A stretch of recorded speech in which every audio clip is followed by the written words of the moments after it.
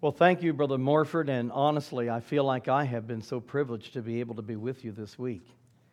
I told you the very first night, I think it's one time, way back in the early 90s that I was here and traveling with the praise singers, and the only time that I was ever here, but I'm going away with wonderful feelings. I feel like you have a good church. I really do, and I'm not just saying that. I really feel that way. I travel around, and you have all ages here. Aren't you glad you have some old people? I feel at home with old people. You know that? But then it's good to have some middle-aged folk. It's good to have some young couples coming on. And it's great to have some young people. My, there's some places I go, there's just virtually, they just don't have young people. You know what's going to happen? It's a dying church. But you've got young people, you've got children, and you have so much to be thankful for. And really, I want to commend you and thank you for standing by your pastor. And I trust you'll continue to do that. I've been in the pastorate. I pastored for right now a little better than 20 years, and then I was at the school for 28 years. And I know, what it's like to pastor. And it just means so much to have people that he can count on to be here. And you've been very consistent throughout the week. And that makes it so much better for a pastor. But it's been our privilege to be with the Morfords this week. And get to, that was good to be with Brother Jeremy and Sister Trish. Now, they're my grads. And I'm proud of them, very proud of them. And so good to see the work that they're doing here. But I enjoy being with those kids. One of them brought an umbrella last night. When they brought it into church, I thought, why are you bringing an umbrella after church? I was glad they did. Because it was Eliana. Where are you at, Eliana? Right there. She asked me if I wanted her to share the umbrella with me. And we did, didn't we? Yes, indeed. And I got to hold the umbrella. She held it too, but I had to hold it just a little higher than she would have. But we walked to the parsonage together under the umbrella, and that helped to keep me dry and keep her dry. Thank you, Eliana. And I had some little flowers that were given to me by Kirsten and Eliana, some little dandelions. They picked them, and they were given to me last evening when I went over for the evening meal. And little Kirsten said, am I pronouncing it right? Kelsey. Oh, I'm sorry.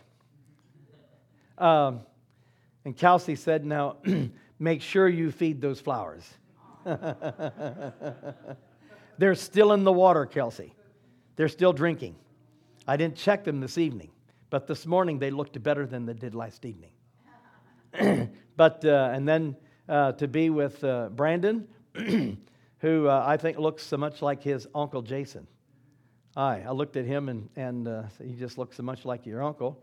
And Dennis came in from school the other day, and he met me, was it Friday evening? I think it was, or Thursday evening. He said, Brother Zeckman, I hit a home run today. Now, that was exciting. And I got excited, too. And I love to hear young people share their stories. I mean that. I'm not just saying that. I love to hear it. My grandson, if he's playing softball there at the school, at our picnics, we have I say we, said that for 28 years, but the school has a picnic in the fall and a picnic in the spring, and the high school plays the college. And some years the high school wins, some years the college wins. And so my grandson, I'm there and I'm rooting him on, And when I was president, I had to be a little careful because I was rooting for the college because he was on the college. But when he was on high school, I was rooting for the high school, okay? Is that all right? All right, thank you. I thought it was too. But for him to talk to me and, this is what I did, Pawpaw, and that kind of thing, you know what? I want to be have a listening ear so that they can share. And so it's been so good to be with your whole family, Brother Jeremy. Thank you for the invitation to come. I appreciate it so much, and thank you for your comments. You've been very gracious in your comments, and I thank you very, very much. And for your support. You've listened. if anyone went to sleep last night, I didn't see you. Okay? I told my it was a leadership class back. I don't know if you were in that one, Brother Jeremy, but it was a stack class in an afternoon in the spring. And afternoons, after you eat lunch in a warm day, you know what you want to do? Yeah, that's right. And I told the students, I said, now students, listen. I know you may get tired, but I'm just telling you something. If you fall asleep, I want you to know I have erasers and I've got books and I can throw them. I don't know that I ever had Andy go to sleep. But if you went to sleep last night, I didn't notice it, and so don't feel bad, okay? But thank you so much for your support, for the way that you've listened, and I appreciate it so very, very much. Thank you for the meals. I tried to mention that throughout the week for the different things that were brought into the parsonage, and I was the beneficiary of that, and thank you so much. I appreciate it. And I know that you took an offering for us last night. Thank you for that. I just want to assure you that all of that goes for the assistance of senior citizens. My wife and I are senior citizens. And Jimmy, I was glad to see other people here and made a lot of new friends. I'll take your friendship with me, but Jimmy, I'm so happy to see you. I mean that. Jimmy was one of my boys. And I'd like to say that Jimmy always did everything right. Once in a while, he had a problem. But you know what? I saw something good in Jimmy, and it's coming out in Jimmy now. And Jimmy, I'm proud of you. And listen, you've got to do right. That's what I told my students. Do right. And I'm telling every one of you, do right. I don't think we need to ask ourselves or ask somebody else, what is really right? When most things, I know last night we talked about some decisions that we need to make, but what is right? Do right. Do right. And be safe in the process of doing right. Don't do something that's questionable, and you'll make it by the grace of God. So thank you for everything. We appreciate it. We will be getting on the road in the morning. I'm not a last-minute person when I go to the airport, if I can help it. And I don't think I will be any different tomorrow morning. Because this morning, with the change of time, I was up at 5 o'clock. And I'm an early riser, typically at home, and I'll be an early riser tomorrow. I don't know what time I'll get on the road, but I'll get on the road where I can stop and I'll grab a breakfast along the way. Thank you for allowing me to use your I keep wanting to say it, a Family Life Center, but your fellowship hall for me to cook my breakfasts, and I appreciated that. But tomorrow morning I will stop and I will buy my breakfast, and will not be rushed if I can help it at all. And my wife took Jameson's girlfriend back to the airport on Monday, left in good time, but they got held up because of a bad accident. They got to the airport about 20 minutes, I think, before departure. And she had to go through the process just like anybody else. And she was just going through security when they said 3 more minutes and we closed the door. I guess, ouch. She made it. She made it. And she was very happy. I don't like to do it that way. So I will wait longer at the airport than 3 minutes, I can assure you, if I don't get caught in a traffic jam, some accident or something. But you pray for us that God will give us traveling mercies and that God will be with us. And we'll try to remember you as God brings you to our mind. I want you to know something. We've got to make it. We've got to make it. We haven't heard the gates click behind us yet, people. Regardless what age. You think that old people never have a battle, but that's not true. Am I right on that, elderly? That's right. The devil works on elderly people just like he works on young people, but it's maybe different ways, different methods. But we've got to make it. So let's keep the faith. And let's keep our eyes fixed on Him. Keep our hand in His big hand. And keep walking on the way of holiness. And we can make it by the grace of God. Well, if I've missed anything, please forgive me. But you've been so gracious, and I mean that. And thank you very, very much for giving me this opportunity to be with you. I want you to turn with me tonight to the book of Acts chapter 1 and also the book of Hebrews chapter 13. Oh, by the way, I will be back out here, not this coming week, but 2 weeks for an IH convention up at Ottawa.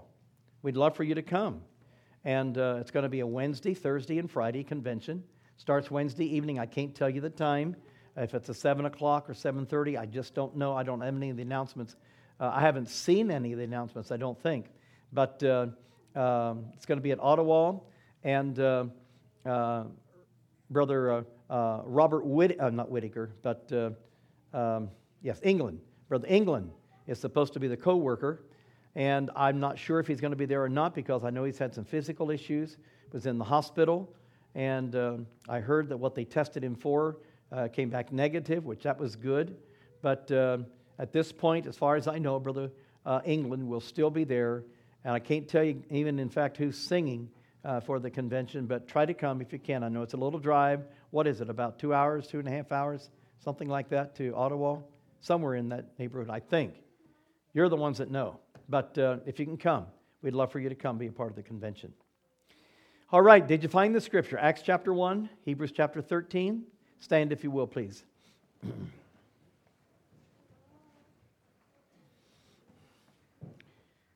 I want to read the first 14 verses of Acts chapter 1 and one verse from Hebrews chapter 13, verse number 8.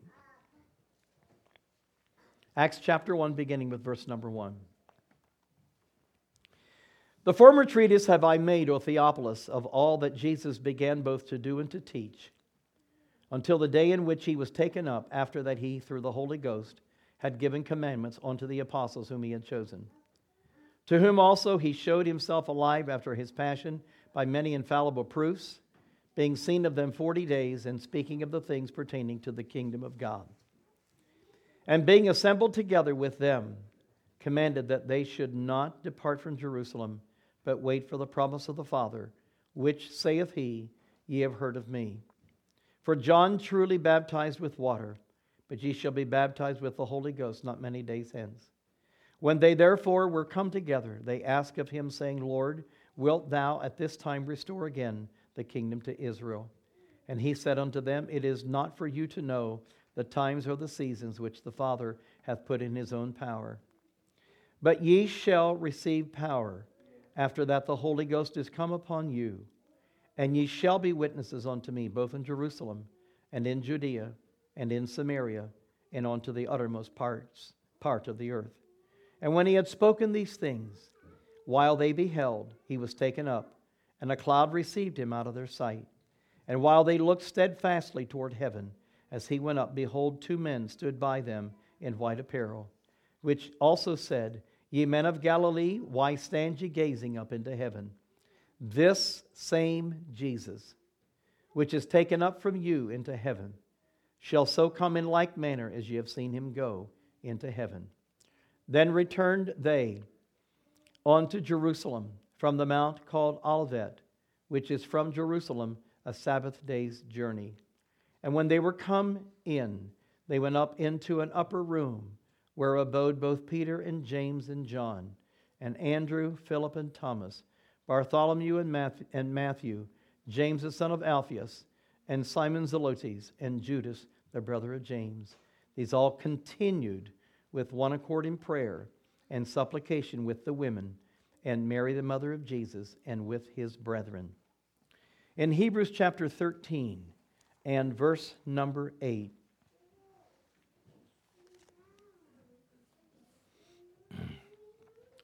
the Hebrew writer has been giving some extremely practical admonition in the first part of this chapter. And right here, getting close to the middle of it, the Hebrew writer stops, and this is what he says, and I want to focus on this tonight. Jesus Christ, the same yesterday and today and forever. Let's pray. We thank you, Father, for the privilege that it's ours to be in the house of God tonight. We have sensed your presence. We have sensed your presence through this week. We thank you, Jesus. And I pray now tonight that thou wilt help us to convey the message that we feel that you have laid upon our heart.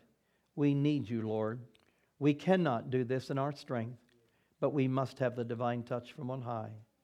Lord, if we don't have your touch, it'll be merely words.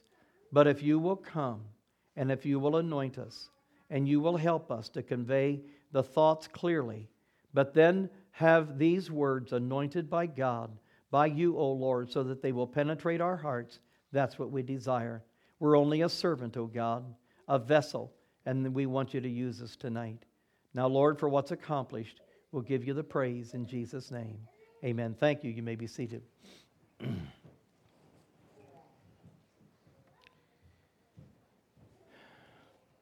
My text tonight, Jesus Christ the same yesterday, today, and forever, seems to be a verse of Scripture that should give us a lot of security. The day in which we live, there's a lot of individuals that struggle with the lack of security. That lack of security comes from a number of things. It can come from the fact that families do a lot of moving. My wife's family, her father was a minister, but also a lot of the time he was in the ministry, he did working on the side, and he built some houses, and then he was not really a contractor, but he built a house, and then they would move into it for a short time, and then he'd sell it, so they would move to another place. And she said that in her first 20 years of life, she lived in probably 15 to 20 houses. It's just that she moved a lot. We were married in 1969, and we really lived in 1, 2, 3 houses up until 74. And from 74, we moved to the church that we pastored for 16 years. And my wife would say, honey, I feel like it's about time to move. She said, I am so used to moving, I just feel like it's about time to move. Now, my wife has totally changed. We built a house on the family farm 24 years ago. Now I can hardly get, no, I was about to say I could hardly get my wife off the hill. She didn't know if she'd like it out there in the country, but she just loves it. And that's not why she's not here, okay? But she knew what it was in the earlier part of her life to move and move and move. There are other individuals that struggle because of separation of parents. And we live in a day when so many homes are in trouble. It was my privilege this morning, Brother Doyle, to share with the young people. And we talked about children most of that time, a raising of children. But let me tell you something. Let me tell you something, people. We need to work at keeping our homes together. It doesn't just happen. I requested prayer tonight, just probably, I don't know, maybe a half hour before I came over here, received a phone call from back home of somebody that just, I don't know if it was just today, informed his wife that he was leaving. And I know these are people are very, very, very close, okay? And it's a young family. They have little children. They have 3 little children. And but again, it doesn't matter what age. We need to work to keep our homes together. But there are young people, there are people that struggle because of homes where there's divorce. And I remember flying, my wife and I were flying here not too many months ago, and we were headed back to Baltimore. I don't remember where we were flying from now, but there was a little boy that sat, he didn't want to sit where they were going to seat him on the plane. We were in Southwest. You know, there you select your own seat. And they were going to put him one place and he didn't want to sit there. And so they asked if he could sit with us, and we said, absolutely. So my wife, we had a seat between us, and there's where the little boy sat. And I thought, if I can get him to open up while we travel. He was on his way back to Baltimore to spend some time with his daddy. I mean, just a little guy. I don't remember, he was probably about 8 or 9 years old, I think it was, maybe 10 at the most. And but I'm just simply saying there's a lot of insecurity. But that verse of Scripture, Jesus Christ the same yesterday, today, and forever, brings security to us. And Paul, the writer here, the Hebrew writer, who many believe was Paul, and I kind of feel like it was as well, but nevertheless, doesn't make any difference whether it was Paul or somebody else. It's still God's Word. He was writing, and again, giving us good admonition, and then he stops and says, Jesus Christ the same. Man changes. Rules and regulations change. I've been around the church long enough. You've been around the church long enough. You've seen lots of changes. But remember something, Jesus Christ remains the same. The disciples were gathered on the Mount of Olives, and Jesus was conversing with them. He was getting ready to ascend into heaven. They didn't know what all was going to take place. But there, as Jesus admonished them to go to Jerusalem and there to tarry until they be endued with power from on high. And then, all of a sudden, Jesus begins to leave the ground, and He's ascending heavenward. And they look as long as they can get a glimpse of Him, and beyond the time that they could see Him. And the clouds enveloped Him, and He was taken out of their sight. But the angels appeared and comforted them and said, this same Jesus, and I want you to get that, this same Jesus, which is taken up for you into heaven, shall so come in like manner as you have seen Him go into heaven. When we look at our circumstances today, do you know what many of us will say? It's the darkest that we've ever seen. Is that a correct statement? I'm no longer a young person, and I can say I've never seen a time like we're living in today. I've never seen our country in the condition like it's in. I've never seen the church world in the condition that it's in. But I want you to think with me tonight, Jesus doesn't change. First of all, I want to notice tonight the Jesus of yesterday.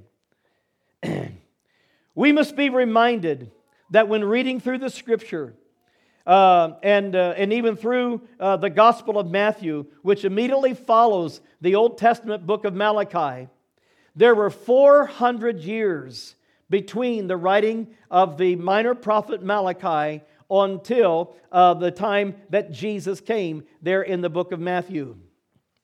Malachi would not have recognized his country or his people if he would have returned. Politically, the nation of Israel had passed through some extraordinary situations.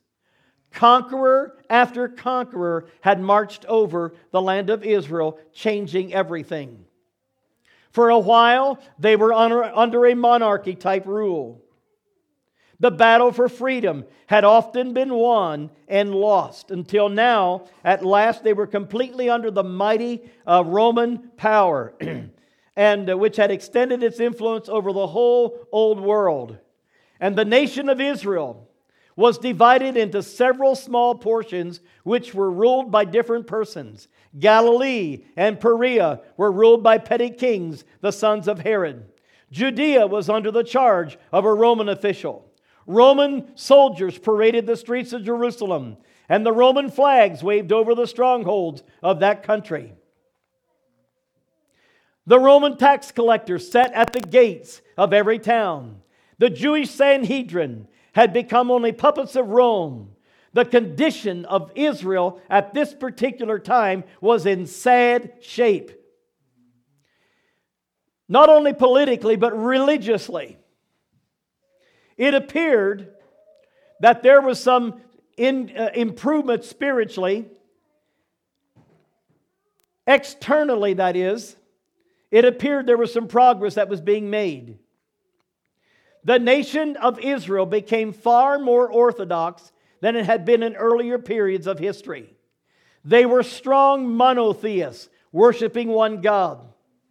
Synagogues were multiplied wherever the Jews lived, and every Sabbath they were filled with praying congregations. Schools of theology had sprung up in which rabbis were trained and sacred books were interpreted. But in spite of all this religiosity, religion had sadly declined. Okay? I hope you can follow me here. The externals in that day had multiplied, but the inner spirit had greatly disappeared. Let me talk just a little bit about the externals so you can follow me. The Pharisees had what? Nearly 600 laws that they tried to keep. They were intent on trying to keep the law, except for they didn't want it. Okay? Then they would make excuses for themselves. But they were very religious, but it was all external. And for the last 400 years, there was no prophetic voice heard in the land. The records of the old prophets were still preserved and many revered, but they hardly had anyone with enough inspiration of the Spirit to understand what the prophets had formerly written. And the religious men of the time were only Pharisees. They were strong on being different, but they didn't have any experience. They were strong in the law. They were strong in being different. They substituted the grand distinctions of love to God and love to man with Jewish feasts, tithes, washings, and sacrifices. Doesn't sound like a very good time. And it wasn't. But even though Israel was in a bad shape politically, and even though they were in bad shape religiously, in the midst of all of that darkness, Jesus came. Jesus came. He came as a babe. He was born. And the message to Joseph was, "Thou shalt call his name Jesus, for he shall save his people from their sins." There was hope that was given. Can you grasp that? In the midst of the darkness, we're saying it's never been darker than it is today. And the old in the days of prior to Matthew, they would say it was never darker than it is right now. But in the midst of it all, Jesus came. Hallelujah! And He came performing miracles. John the Baptist asked if he was the one that should come, or if they should look for another. And Jesus sent word to John the Baptist, and this is what he said: "The blind receive their sight, the lame walk, the lepers are cleansed, and the deaf hear, and the dead are raised up, and the poor of the gospel preached to them." Jesus Christ came to minister rather than to be ministered unto. I'm thankful that Jesus Christ came in the yesterday, when it was dark, when it was dismal, and the spiritual world was in bad shape. The political world was in bad shape. And Jesus came at that particular time.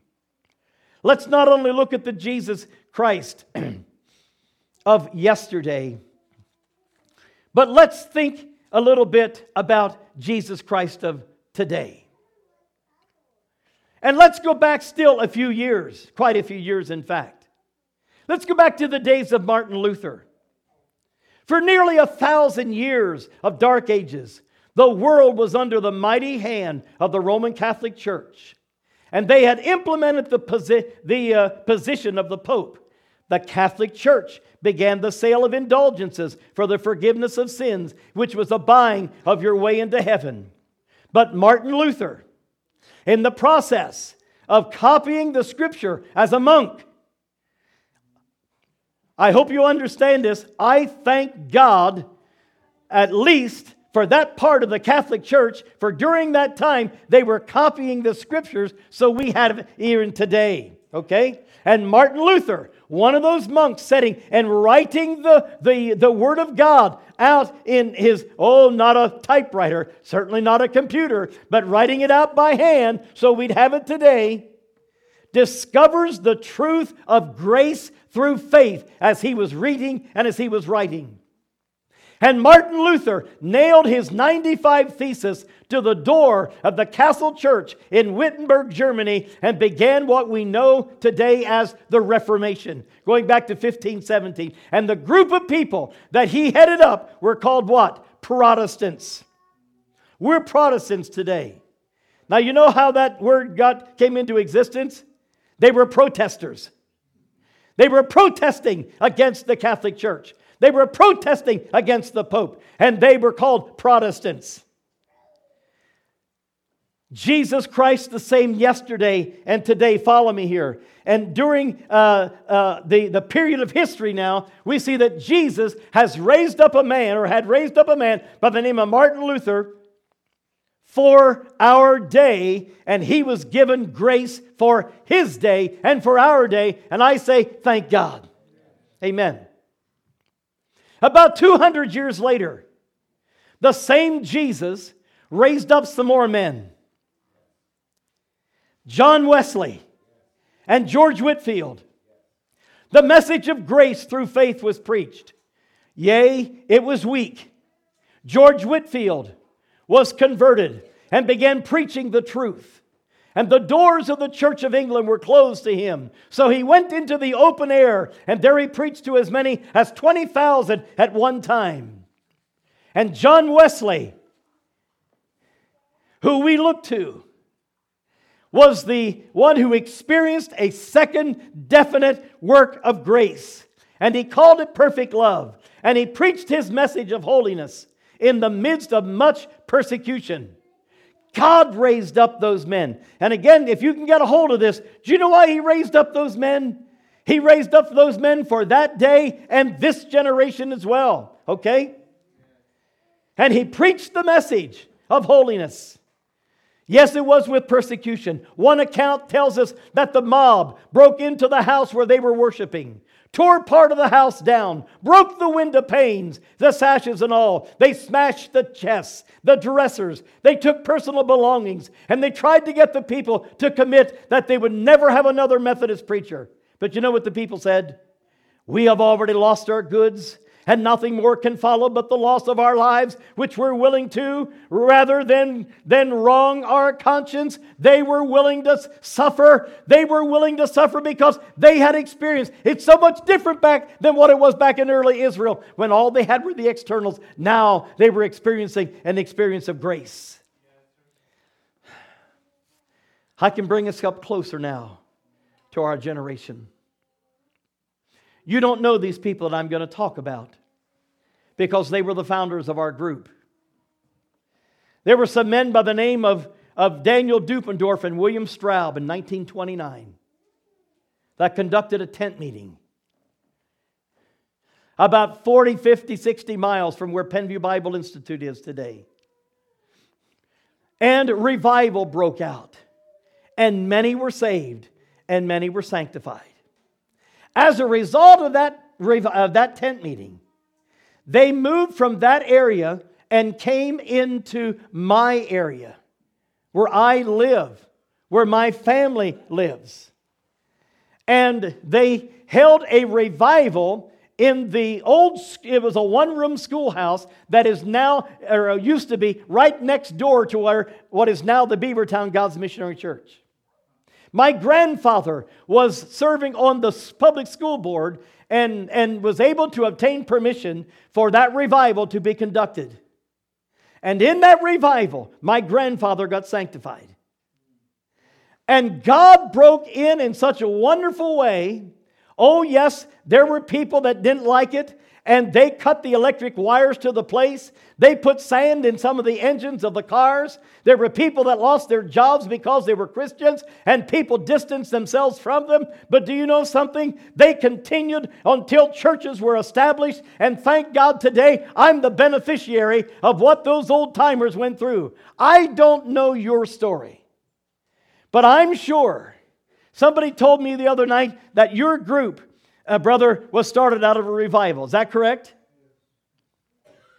You could tell the story of someone that began, somebody that employed themselves, somebody that held a revival, somebody that started all of this. Do you know something? It was Jesus Christ who raised them up. You know why? For this generation. Are you getting it? Jesus Christ the same yesterday, today, and forever. I'm glad that Jesus Christ is concerned about our generation. He's concerned about this generation. And do you think that God, who sent holy men to proclaim the glorious gospel, would cease to be concerned about this generation? Absolutely not. He is still concerned. He is still concerned about this generation. And may we as a church, you as a church, may we not forget our reason of existence. Your church is more than a social hall. It's more than a social gathering. It's more than just coming to church on a Sunday morning and Sunday night and Wednesday night at prayer meeting as routine. You're coming here because why? You're coming to touch God. You're coming for God to minister to you. You're coming here that the lights might get beyond these four walls and light this generation for Jesus Christ. Are you following me? May we not forget our mission to this generation. Some years ago, back in the late 80s, we made a trip to Florida. My wife and her sister, back in the 60s, went to Hobe Sound for 1 year. My wife's mother was killed when my wife was about 4 years old. Was killed in a car accident over here in the state of Missouri. Route 66. I think it's Route 66. My father-in-law, wonderful man, but about 2 years later, felt like he needed a wife, and he married somebody that he had known for 30 days.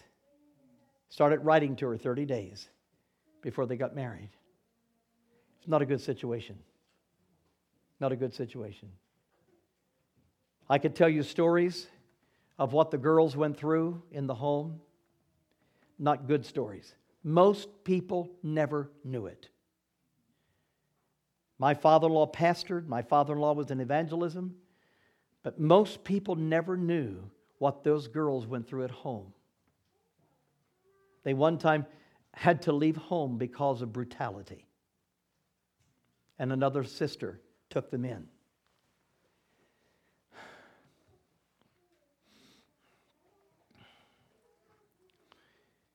But when they were teenagers and young teenagers, my wife, however, was just turning 16 when she went to Hobe Sound, but her sister wasn't even quite 14. And Brother Heron knew my father-in-law. And my father-in-law said, my girls need to come. Will you take them? Brother Heron said, Brother Carroll, we will. Martha would have been of age to go, but Mary not. But he said, we'll take them. And they had a good year at Hobe Sound. They came back the next year. Penview was then in operation, and they came to Penview. Okay.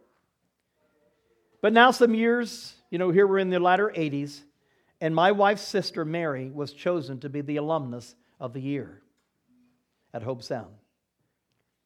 So we made the trip to Hobe Sound so that Mary could receive the award, and we wanted to be there as well.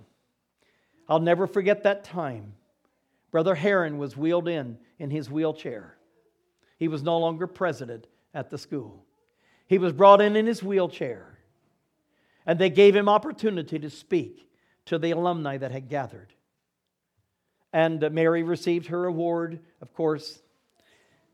But Brother Heron looked at us who were there. He accepted me just the same as if I had been a student at Hobe Sound. But he looked at us and he said, preacher boys, he said, you are ministering to this generation. You're not ministering to the generation that's past, and you're not ministering necessarily to the generation that's in the future. You're ministering to this generation. And I want you to know something tonight. Jesus Christ is concerned about this generation. For such a time as this, He put you here. For such a time as this, He planted you here. For such a time as this, you were born at this particular time. For you know why? That you might shed forth the glorious gospel of Jesus Christ. We're not talking to just preachers. We're talking to everybody tonight because we all have a responsibility. And may we never forget our mission to this generation. And may we never forget our message of proclamation. It's Jesus Christ, the hope of this world. Glory to God. And I must hurry.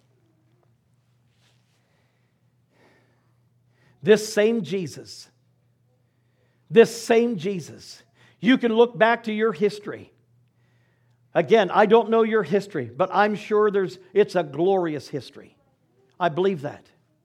I look at our own history. Glorious. God came. I grew up in the fire. I grew up in the glory. Back home, when I was growing up, we have German customs. Zeckman is a pretty German name, okay? We might have a little bit of Jewish blood in us. Whenever I go to buy a car, they are sure that I do. But back home, the men sat on one side, they don't anymore, but the men sat on one side of the church and the ladies sat on the other. That was custom. And I would sit with my mother most of the time. Just a little guy. My mother, on a Sunday morning, God would come and my mother would get blessed. You know what I'm talking about. My mother got blessed. You know something? I just kind of flew off of her lap. And one of the other ladies of the church would take care of me while my mother was out shouting up and down the aisles of that church. I'll tell you what, I wouldn't trade that memory for anything. Glorious. And we can point back to the yesterdays and we can say, oh my, it was glorious in those days. It was glorious. But I want you to know something. Jesus Christ is just the same today. He's just the same today. And He is the same. And He wants to dispel spiritual darkness. The scriptures, the songwriter said, when all around my soul gives way, He then is my hope and stay. He wants to dispel spiritual darkness in this generation. I believe that tonight. This generation is not hopeless. When I look at the LGBT community, I look at where we've gone, I hardly can fathom where we're at today. I can hardly fathom our politicians that are so strong on same-sex marriages. I can hardly fathom that. And we can look at this generation and say, there's no hope. But I want you to know that's not so. That's not so. The same God that came in yesteryears is the same God that wants to move today. And He wants to dispel spiritual darkness. Now that gets all over me. I used to tell my students there at school, you may remember this, Brother Jeremy. Listen, God has a message for you to proclaim, and I want you to go from our halls. This past year, it was hard for me. When I said my last comments to the graduating classes, I couldn't hold back the tears. I did it for many years, but this was my last chance to do it. As I looked at those students, I said, students, take the message of the gospel. It's the hope of our day. It's the hope. That's what they prepared for. And you tonight, we have a message to proclaim, and Jesus Christ is the same today. He wants to dispel the spiritual darkness. Thanks be to the Lamb of God. And He's still able to save that wayward soul. He's still able to save that one that's lost. That one that you're praying for. That one that looks like, and I told you the other night, I'm praying for my brother that's not saved. He's never been saved. He's 79 years of age. Do you believe he's going to get saved, Brother Zeckman? I definitely do. But He's still able to save the wayward soul. That one that seems hopeless. That one whose life is messed up. He's able to take the broken pieces and put them back together. Do you believe that? He's able. As Nicodemus came to Him by night, and Jesus said, you must be born again. Glory be to God. The man of Gadara who was possessed of the demons. Jesus cast out the demons. Everybody else was afraid of that man, but not Jesus. And where did they find Him? They found Him clothed, and He was sitting at the feet of Jesus and in His right mind. I love it. That's the power of God. That's not just for the 1950s. That's just not for the 1970s or the 1980s or the 1990s. That's for 2018. Amen. We need to build our faith tonight. We need to let our faith expand. We need to let our faith surge, because the same Jesus of yesteryears is the same Jesus today. Remember, I said that when Israel was in darkness politically and they were in darkness religiously, Jesus came, and He came to bring them hope. I brought you down through the centuries of time. And we talked about Martin Luther and George Whitefield and a John Wesley. But we're talking now about this generation. But it's the same Jesus, all chronologically, all through the time. He's the same one that, thank God, that answers prayer. He's the same one that heals the wounded spirits. He's the same one that will rebuild our faith. As I mentioned this morning, thank God, go tell Peter. Go tell Peter there's a way back. This same Jesus is able to empower us. John 14:12. Jesus said, Verily, verily, I say unto you, he that believeth on me, the works that I do, shall he do also, and greater works than these shall he do, because I go on to my Father. In Luke 24:49, and behold, I send the promise of my Father to you, but tarry ye in the city of Jerusalem. Why? Until ye be endued with power from on high. We need that power, people. Amen. We cannot afford to sacrifice it. We cannot afford to feel like it's not for us all today. The songwriter said, it's for us all today if we trust and truly pray. Acts 1:8. I read it tonight. You shall receive power after the Holy Ghost has come upon you, and you shall be witnesses unto me both in Jerusalem and in Judea and in Samaria and unto the uttermost part of the earth. Glory be to God. Do you really believe that, Brother Zeckman? I most definitely do. Jesus Christ is the same yesterday, today, 2018, and forever. And forever. My father-in-law used to say, this religion, this salvation, is like eating an ice cream cone, starting from the little end. The farther you go, the bigger it gets, and the better it gets. This work has a future. Your work here has a future.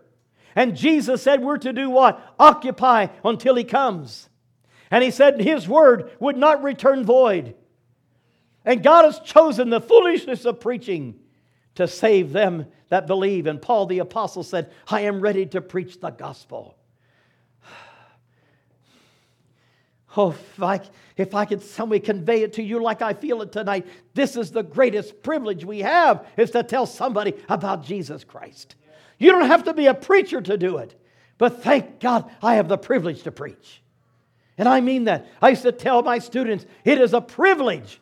It is a privilege to be a part of the work of God. And it is. Paul also went on to say, I'm a debtor both to the Greeks and to the barbarians, both to the wise and to the unwise. There's a future. And I want you to lift up your chins. Yeah, both of them, okay?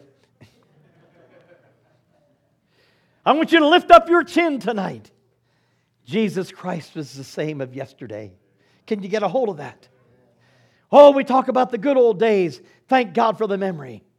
But we need to talk about what God can do for us today. Lord, build my faith. Build my faith, oh God. Help me. What does the Scripture talk about? The old men dream dreams, and the young men see visions. We old men we're still dreaming dreams. But young people, catch a vision. Catch a vision. There's a vision. It takes visionary people to reach out. And tonight, I want to encourage you. It's Jesus Christ the same yesterday, today, and forever. And there's a future eternally, by the way. As the disciples were watching Jesus ascend into heaven from the Mount of Olives, they were comforted by the angels who said, Why stand ye gazing into heaven? Do you see the correlation? This same Jesus, whom you've seen go into heaven, shall so come again in like manner as you have seen Him go. Can you imagine how they felt? Can you imagine how the disciples felt? The man they walked with for 3.5 years is gone. But the promise, He's coming again. My first trip to Israel, we had a guide by the name of Ami. He was from the tribe of Levi. He was a great guide. Great guide. We were up on the Mount of Olives on Palm Sunday. And this is what he said. He said, I want you to look down. I want you to look down to the city of Jerusalem. See, when you're on the Mount of Olives, you look from the Mount of Olives down right into the city of Jerusalem. The Kidron Valley separates the Mount of Olives from the actual city itself. You go down through the valley. Now, it's not far, okay? It's not far. And he said, I want you to see down there, there's the eastern gates. You've seen pictures of the eastern gates, I think. Hopefully you have. The eastern gate of the wall in Jerusalem is laid up of rock, completely laid up. There's no gates there that swing. It's completely closed. And Ami said, one of these days,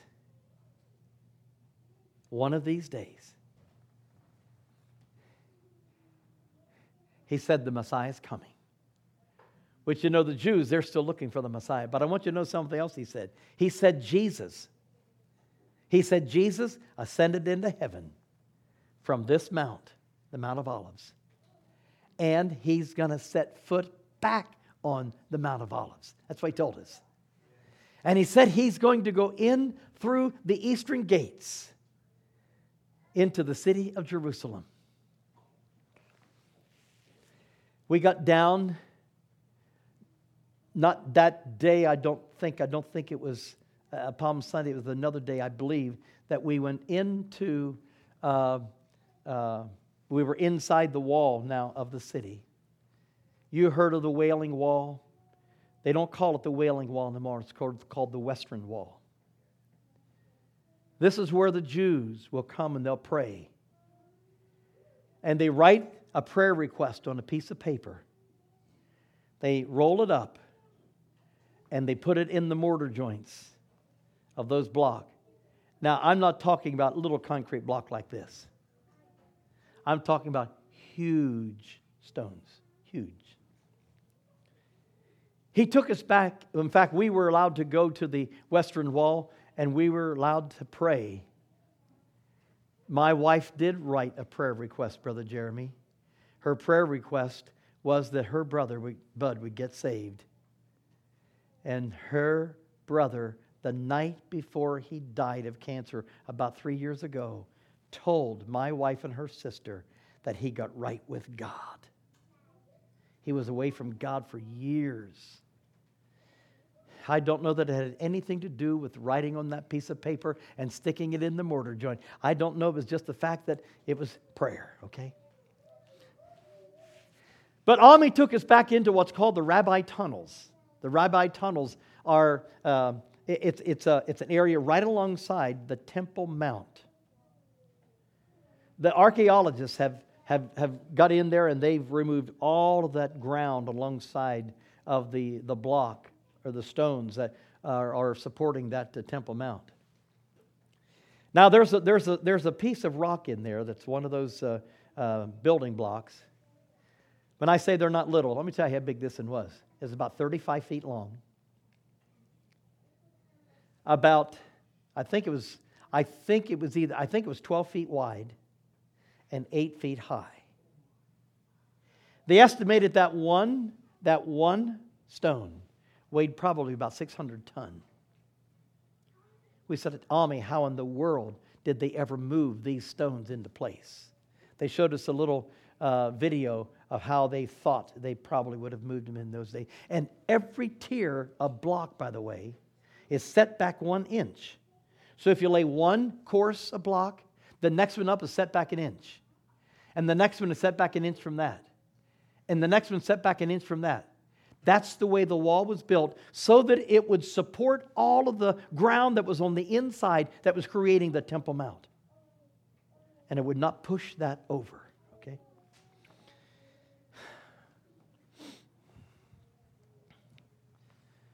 And Ami said,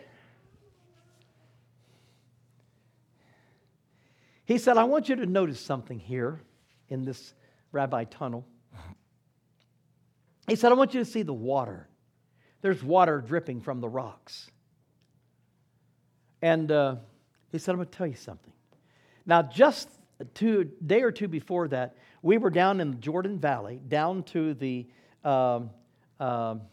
Dead Sea. Now, you'll never drown in the Dead Sea. I was in it. You don't feel good when you get out. There's so much salt and minerals. And, of course, you've got to shower and get all that off you. But some people, I mean, they take it and they make cream out of it. You buy the Dead Sea cream. And women use it. They sell it over there. My wife got some over there. It's excellent for your skin, and it comes right from the Dead Sea. But anyhow, we left the Dead Sea, and we were coming up through the Jordan Valley, and Larry Greil from UBC, who is it that has a student here from, yeah, so you know Larry Greil. Larry Greil was sitting behind us on the bus. Now, Martha, my wife, had Larry Greil as a high school teacher when she was at Hope Sound. And Larry Greil leaned up to us, Brother Jeremy, and he said, I'm going to tell you something. He said, one of these days, he said, there's going to be water that's going to flow from Jerusalem down to here, the Dead Sea. And if you can see the topography of that area, the Dead Sea is 1,200 feet below sea level, okay? And Jerusalem, I believe I have this correct, is like 1,200 feet above sea level, or at least it may be 1,200 feet between the two, put it that way.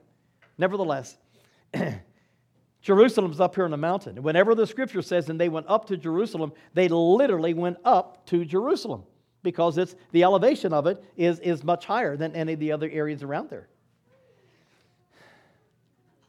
And Brother Greil said, he said, one of these days, there's going to be water flow from Jerusalem down here to the Dead Sea. And he said, they're going to be fishing in the Dead Sea. Now, there's no life in the Dead Sea whatsoever. None. There's no grass or anything grows around the Dead Sea because salt kills everything, by the way. You put salt on the ground, it'll kill everything that's there. I just preached about salt the other night. Got on to somebody because there's no salt at my table today. Isn't that awful? I was just teasing. When we were standing in the rabbi tunnels, and Ami said, I want to tell you something.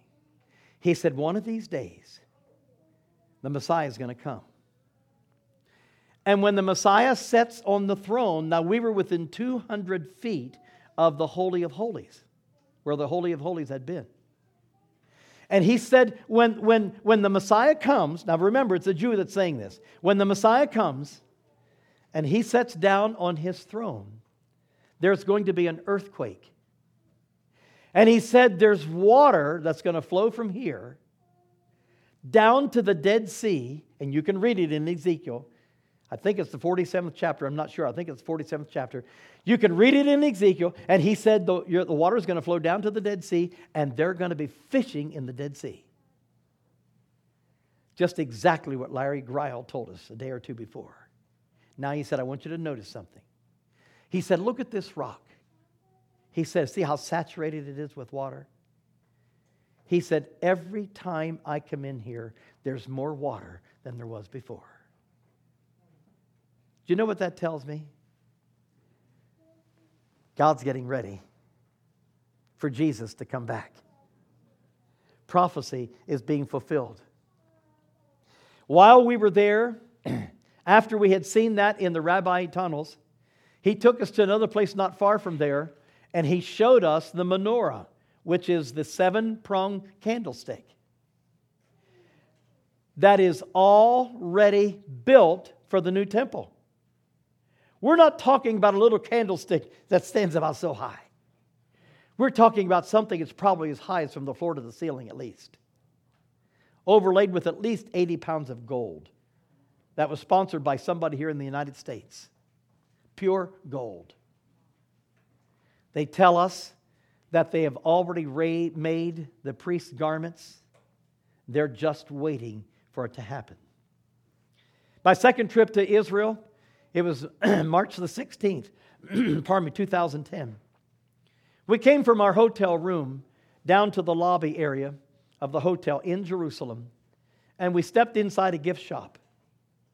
there was an Arab who was running this gift shop. And he said to my grandson and to me, he said, have you already been into the old city of Jerusalem? We said, yes, we were just in yesterday. He said, that's good. Because he said, today there's going to be problems. Well, we wanted to know what was going to happen. So I was a co-host on this. Brother Whitaker from UBC and I, we co-hosted the trip together. And I went to Brother Whitaker, and he went to the guide, whose name was Aviv, and said, what is going to happen in Jerusalem today? He said, I don't know. But he said, I'll find out. In a little bit, he came back, and this is what he said.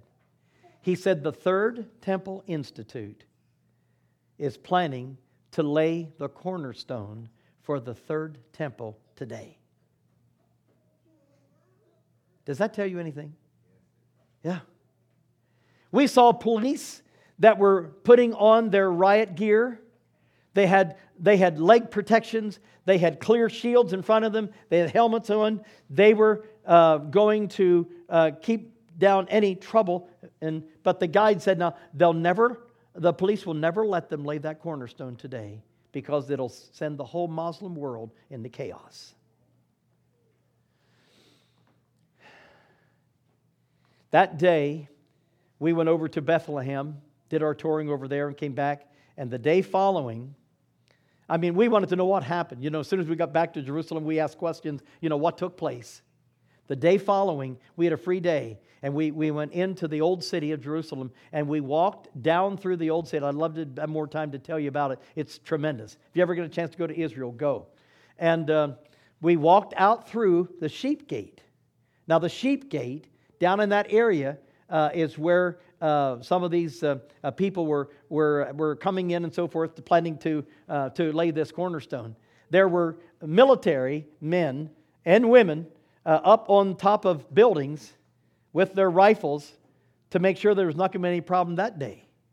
Did we have fear? I can't say we really did. You just look around and you were protected, okay? But you know what it tells me? Jesus Christ is the same yesterday, today, and forever. He's coming, people. He's coming. He's coming. We saw so many sights over in Israel that remind us of the coming of Jesus. I just want you to know tonight, people, we've got to buckle on the armor. We've got to put on the armor of God. We have got to make it. And we can.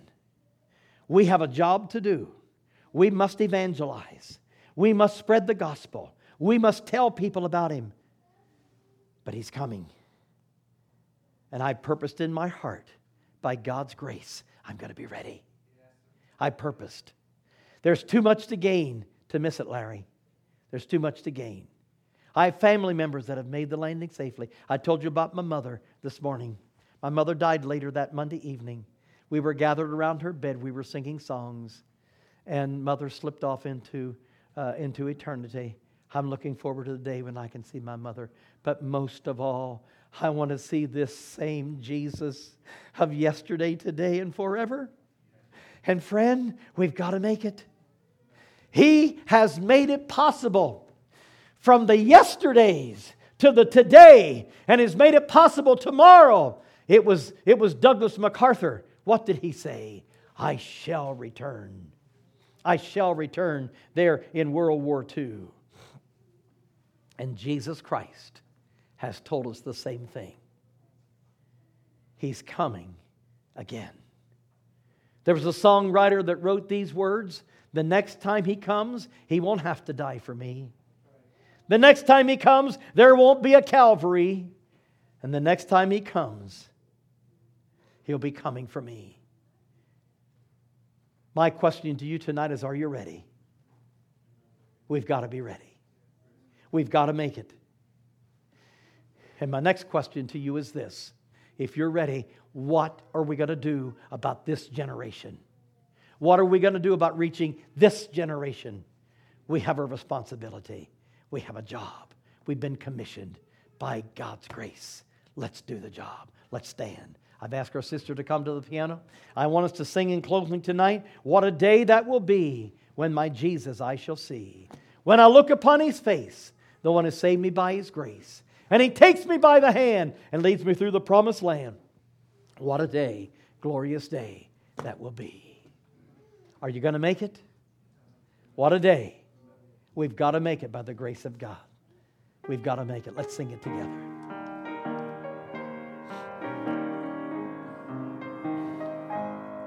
What a day that will be, when my Jesus I shall see. When I look upon His face, the one who saved me by His grace.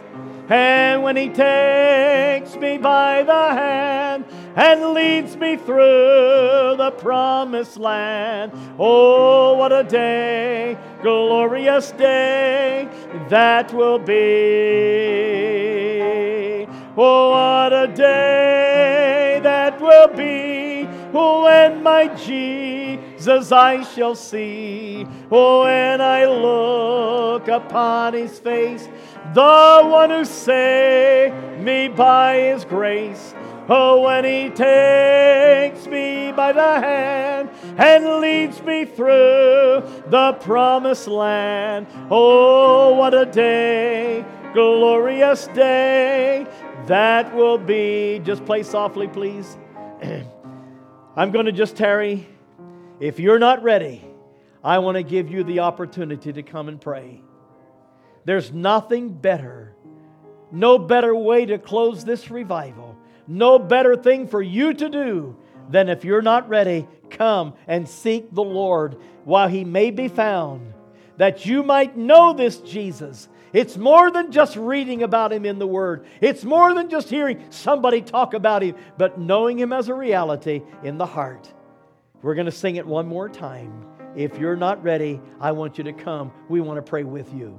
What a day that will be, when my Jesus I shall see. When I look upon His face, the one who saved me by His grace. And when He takes me by the hand and leads me through the promised land. Oh, what a day, glorious day that will be. Let's sing it one more time. Sing it. Oh, what a day that will be. Oh, when my Jesus I shall see. Oh, when I look upon His face, the one who saved me by His grace. And when He takes me by the hand and leads me through the promised land. Oh, what a day, glorious day that will be. Let's make it by the grace of God. Will you do it?